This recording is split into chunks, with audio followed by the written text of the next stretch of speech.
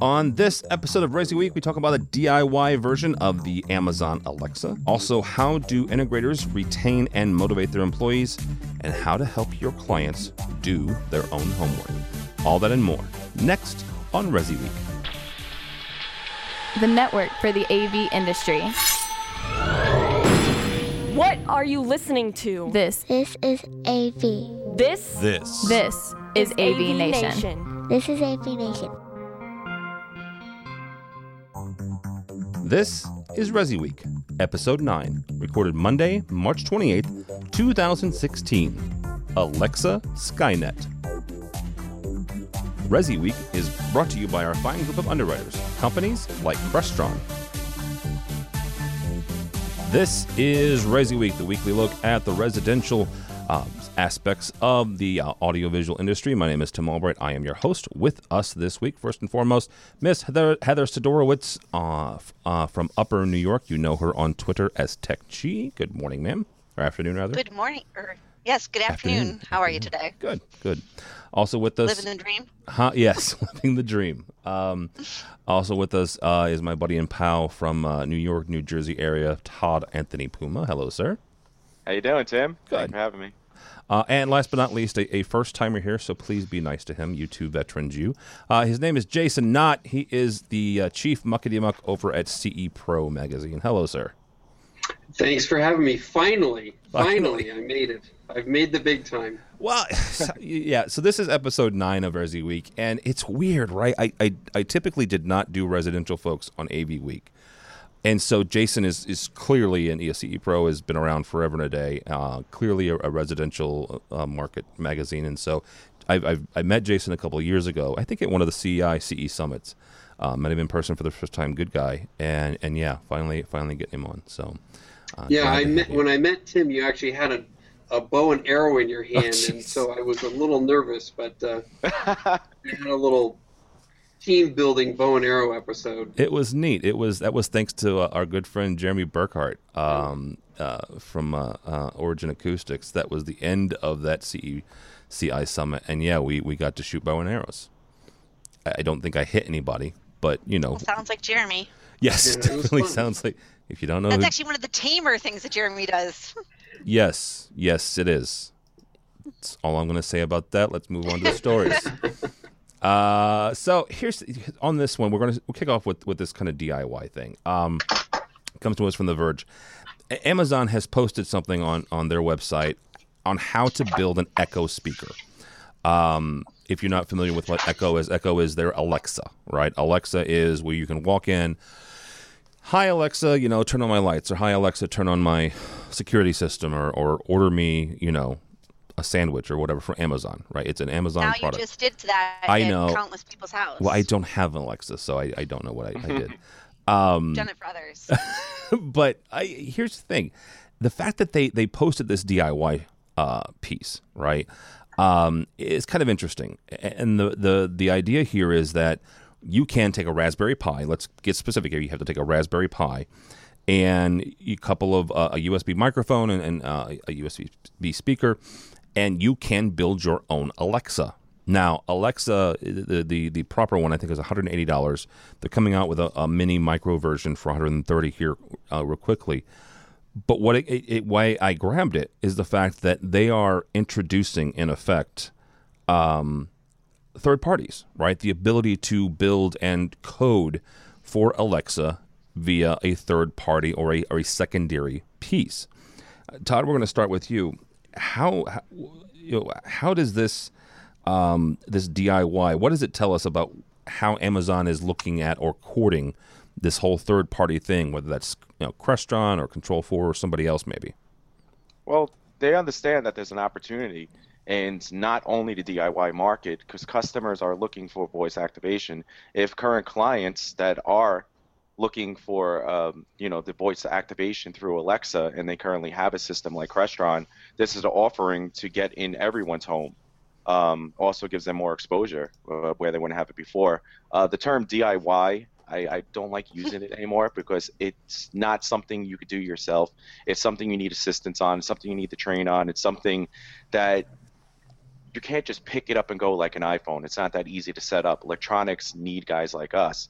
What Amazon does understand is that they are going to need to branch out just out of the streaming services and music and start getting lighting control locks and, you know, all us Crestron, Control 4, and so on dealers, and embrace the programming or programmable market of products. And, you know, with this new product with Alexa and Dot, I think it was called, that just came out, is a $79 piece, which I'm assuming is similar to this, that could go throughout the home. So if you do have a control system like Crestron and you're speaking to it, turn on lights, you know, turn on television, turn on to this channel, you don't have this big tube laying around your home that's kind of going to ruin the aesthetics, and your wife's going to kick you out of the house for making the home uglier, which we all don't want. And you know what? I'm embracing this. I'm actually for it. I'm never for products like this. But you know what? I embraced Apple, and we sell Apple TVs on every home. It's a good door opener, and it's been a great solution. And Alexa is something that I'm looking forward to. Jason, Todd made a comment there about. I get my hat on. Yeah. Oh, thank you very much, Todd. If you're not watching the video, Todd has a hat with an AV Tweeps sticker on it. If you want to get my outfit on, send a request to Chris Netto. He has all the stickers. So. Todd or Jason, Todd mentioned the fact that he doesn't like the DIY moniker, and I kind of get that. I kind of don't. We have a show called DIY, right, where we show folks how to do stuff. Is this maybe something then a pathway for integrators to take this, right, and to build their own Alexa-like device? Well, I think Todd kind of hit it right on that. It's for an integrator, he should 100% be aware that there are paths out there like this. But I kind of looked at this a little bit differently. So I actually clicked through the link and I looked at it. It was 51 pages of instruction to set this up. And then, of course, you know, Tim showed the picture back of what it looked like. You know, it's not exactly. Well, it's not pretty. No. A pretty thing. And so here's the cynic in me. I'm wondering if part of the attempt was that Amazon is showing this to kind of upfront show all the Uber nerds, the Uber geeks, the guys living in their mom's basement. Yeah, guess what? This is possible, and you can build this on your own. But at the same time, I also added up all the product components they tell you to buy for that, and it was $63. So at the same time, for another $100 and something bucks, you can actually get the full finished product, the real deal, the Echo that looks really nice and is tried and true. And in fact, in some of the steps they were saying some of the things didn't quite work and all this kind of stuff. So part of the cynic in me thinks that they were doing this to really show you, to say, yeah, you could build one yourself if you really wanted to, but guess what? For about $120 more, you get the real deal. So, you know, buy a few less porno magazines and a few less cases of Mountain Dew, and you can do it. You can buy it yourself. Wow, that's Jason Knott at cepro.com. All right, and you make a good point. For $100 extra, and he's right. The retail price of a lot of the components was about $60-$70. For an extra $100, you can get the actual product, and like I said, they're coming out with a light version for $130. So even less than that here coming soon. All right, Heather, down to you on this. Which side do you land on this? Well, I'm with the guys here that I don't think that this is so much do it yourself for the average human being, the mass market, because so many of them they're not even watching HD channels and they think they are. So the people that we see every day, you know, they don't know what an Apple TV is. The last person that walked in our store today said, "Hey, I want to cut the cord to cable, but I don't know what streaming is." Okay, so this is where the mass market's at. These are the people who are walking in. So they're not built. They don't even, you know, Raspberry Pi. They're going to think that's a dessert. Not certainly something they can put together. So, but what I think Echo is doing is this is next generation stuff too. We have an Amazon Echo and it sits in like our breakfast island. And my girls they're 8 and 9 years old, and they talk to her. They say good morning to her every morning, because every morning she has a tidbit. She has some kind of piece of information. Today is Lady Gaga's birthday, and she was born this way. Oh, geez. Today. So, they're going to grow up just like they're not going to know what channel surfing is. They're not going to know what commercials are because all they watch is Netflix. The same thing is they're going to grow up with understanding voice recognition, certainly more than any of us do. So as these children or even the millennials, I think that this is smart. I think voice recognition is going to be big, and I think that Amazon's growing and doing that. And I'm surprised we haven't seen more from Google, from Apple. I'm surprised we're not seeing more devices like this. Well, Josh is out, right? Did you ever hear of Josh yet? The artificial intelligence? I've heard of it, yeah, but even Josh is it's not one of the main ones out there yet, right? That's Todd, correct. do you have Echo? Do you have Amazon? Or, Yes. You do? Yes, I'm And actually working with it now. Are the kids playing with it? I haven't got to that point because it's kind of my toy for the moment. Look it up in your kitchen and watch your kids play with it. Okay. That's It's something we'll do. really fascinating because that's how your clients are going to play with it too, right? And it's their children who are going to ask. Let me ask Todd and Heather this question.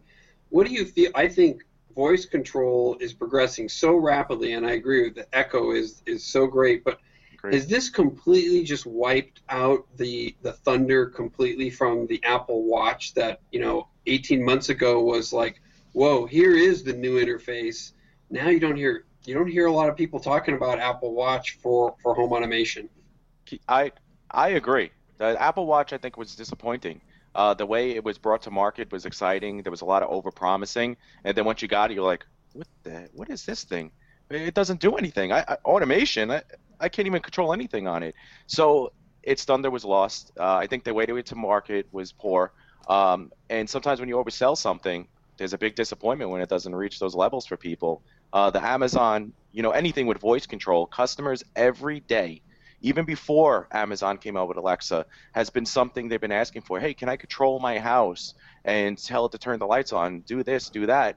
The one question I always ask my customers is, you want to talk more when you're done with the day? Don't you just want to sit back and relax? Because your mind is moving. When you're telling something to turn on or you're telling something to do a step, that takes a thought, right? When you're using a remote control, your brain is kind of doing it naturally. It's like walking or riding a bike or whatever it may be. You're kind of getting in the driver's seat at that point, and you're doing an extra step that's going to make you even more mentally stressed out. I think that this is great. People do want it, but once they get it, they're not going to use it because I said. Todd, I think it depends on where you're using it too. Because I agree, I like my remote in my living room. Right. But when I'm in the kitchen and I'm making dinner and I'm running around and I can say, Alexa, add milk to my shopping list, and it's there, and I'm doing two things at once now as my ADD brain goes, that's the part that makes it a bit of the beginnings of a game changer for me. Now, there's no Sonos. I think that would be a huge game changer is if Alexa and Sonos work together, that I could come in, unload groceries and say, Alexa, play Sonos Lady Gaga and station and or play shuffle. That's really what's going to start to change the game when we have to stop worrying about getting the phone out and pressing a button or three and being able to use those kind of recognition. But don't you go ahead, sorry, Todd. No, go. Don't you have a fear, like anything, even right now with programming and the way things are built, all these companies really don't work that well together, even though they say they work great. Now we're going to take voice operation, promise to a customer, say, hey, turn on Pandora to whatever, hit station 80s. And it's not going to do that. The customers are going to call us just like the cable companies. We're relying on this third-party manufacturer that and pardon me for saying this, but there's no margin to be put into it, and we're going to be dealing with all the service calls. We're the first end of when there's a service-related issue. We take care of more problems for Cablevision, Comcast, and Fios, and we should be paid for all the calls that we don't get sent to them. Plug it back in. Yeah, but see what we're doing, and the same thing's going to happen with Amazon. I think not Amazon, anyone with this voice control is we're going to be engraved into solving their issues, and then we're going to have to up our pricing to support these kind of related issues. And I'm afraid to add anything into my system that I am not taking control of 100%, that a firmware update might screw up the user experience, and then will disservice myself and lower my rating to my customers because of some other service But or don't some you other think provider. we don't really have a choice? I mean, We it's don't. great to say we don't want to, but we don't really. At this end of the day, do we have a choice? Right? This industry is very much change or die, and that's You're what right. it has to be. Is we have to stop thinking about product and start thinking about service, and say, great, I'd love to talk you through this, and I don't know, maybe it becomes I got to charge you for my phone call because this is where we make our money now, and it's not off this tangible product anymore. Right. I don't know. It's definitely changing. Let me say this: isn't this kind of where your value comes in, though, as integrators? Right, comes back to this integrator part. And I think last week on ResiWeek, we hit one of Todd's stories about what to call yourselves, what to call residential integrators. There are companies now. I know that Clear Control showed integration with Alexa. I know that you can do some with Control 4, and something tells me that you can do it with Crestron, even though you may have to jump through some hoops and do some coding. That's the integration part, right? You guys are right. I've got a 3-year-old Ford, right? It has Ford, my Ford Touch in it, right? It's voice, right? It's a 3-year-old car. That means that people have been on the road for at least 3 or 4 years with this integrated in their driving experience. I think you guys are right in the fact that they're going to take that and people are getting used to that. You know, Generation Z, which are Heather and Todd, your kids, and Jason, your kids, and my kids. That's the generation, not the millennials. Those are the folks. Those are not the folks we have to worry about anymore. It is that next generation coming up, who really and truly have lived without the internet, or have not lived without the internet.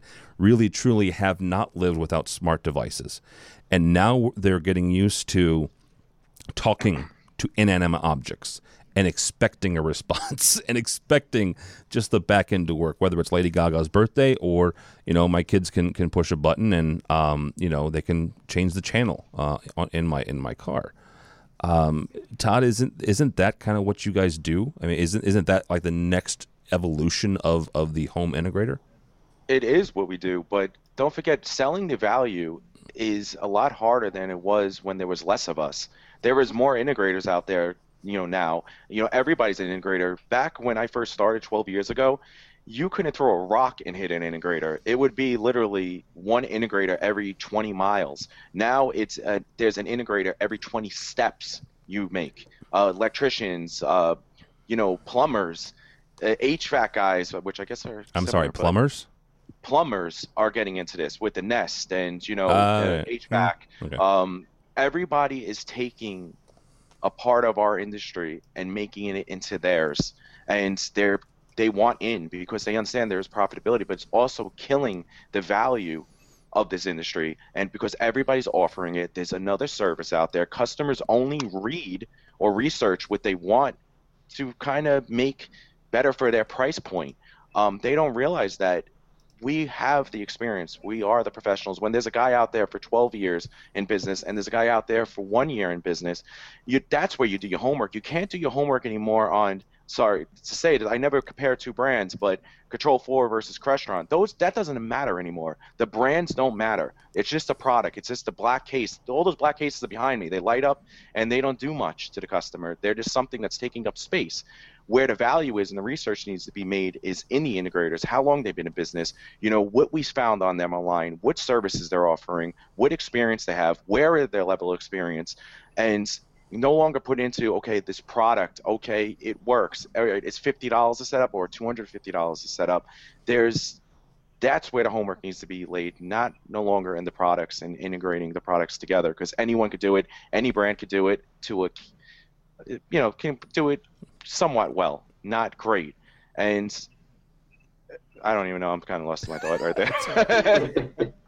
I just went into my head and I watched it. It was a good run while you had it there, bud. It really was. That's where the thought went away. All right. Sorry.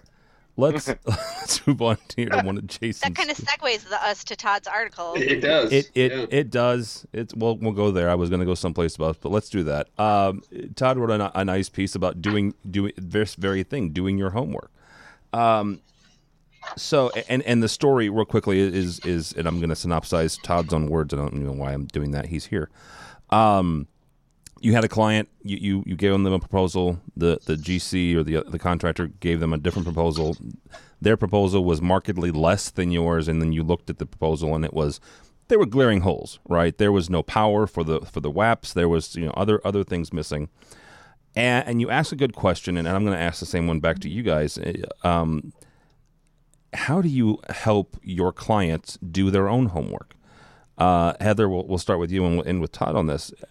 Heather, how do you help your clients if in a situation like this or something else where you've got a situation where you're helping the client, through a process, and yes, price does matter, but so does the performance of the system. Something that I have learned over my 14, 15 years here is every client is not your client. So a lot of this has to do with that I have found that's working for us is that your clients have to be partners. So it comes to the relationship you create with the clients themselves. And some of them are going to look at you as in you work for me or you do what you told. For us, those are not our clients, and we have to let them go. I had a similar situation happen, Todd, to your story, not so long ago that we did a crush run system over 3 years for a client. This is ridiculous, like buildings underground and tunnels that connect other buildings, and he added on additional buildings underground and said, hey, I want this crush run in these other 3 rooms. And we price quoted him. He said, well, for a different independent non-crush run system, I got a quote that was half as much, so I'm going to go with them. Now, that completely had holes in it, and there is no chance that they're going to be able to connect these systems. But the client at the end of the day no longer wanted to be a partner and come up with the right solution. They wanted the cheaper price. And at that point you say, great, good luck to you. We're here because you're going to call us later. And 9 times out of 10 in my experience, they come back. So I've had this happen over the years of clients that feel that they've been wronged or they disagree or they have a better solution and they leave. And you say, good luck to you, and you burn no bridges. And I find that these clients tend a few years later come back and go, yeah, I made the wrong decision. Can I come with you now? And sometimes we say yes, and it changes the relationship. And other times I've said absolutely not. And that's a really, really hard thing to learn. Yeah, absolutely. And you got to get burned probably once or twice before you're able to do that. But I think it was Rich Fregoso who said, sometimes your most profitable job is the one you don't take. Yeah, and that's valued. That's absolutely valid. Jason, you've heard numerous stories over the years. How would you advise integrators to help educate their clients? Well, I think this is a great article, by the way, and I kind of just looking at it from even a bigger picture perspective and kind of leading in, based upon what Todd was mentioning a few seconds ago. I find it interesting to juxtapose this compared to what you see in the security industry. So in the security industry, it is a heavily licensed industry. So most states, I think it's about 36 of the states actually have licensing in place, whereas the low voltage industry has shunned away from that. And in the security space, you actually find security integrators who work hand in hand with the licensing bureau to set up stings to try and catch unlicensed security integrators submitting bids on projects, whether they're residential or even big, large consumer ones. And so I kind of put this in, and I would ask this question back to Todd and Heather and what their thoughts are. Is this industry, and again, as much as I'm a person who loves free enterprise and doesn't like the government intrusion, but if we're to the point where we have an integrator every 20 feet, as you say, Todd, is the low voltage industry ready for some sort of licensing? Oh yeah, I've been telling Vin Bruno. So wow, I can't even talk. I think right now. All my thoughts went away with the original conversation. But yeah, Vin Bruno, I've been telling him that we need the structure at this point. We need to have something that labels us as professionals, something that separates us from this and them. At this point that we don't have anything. And we need some kind of licensing.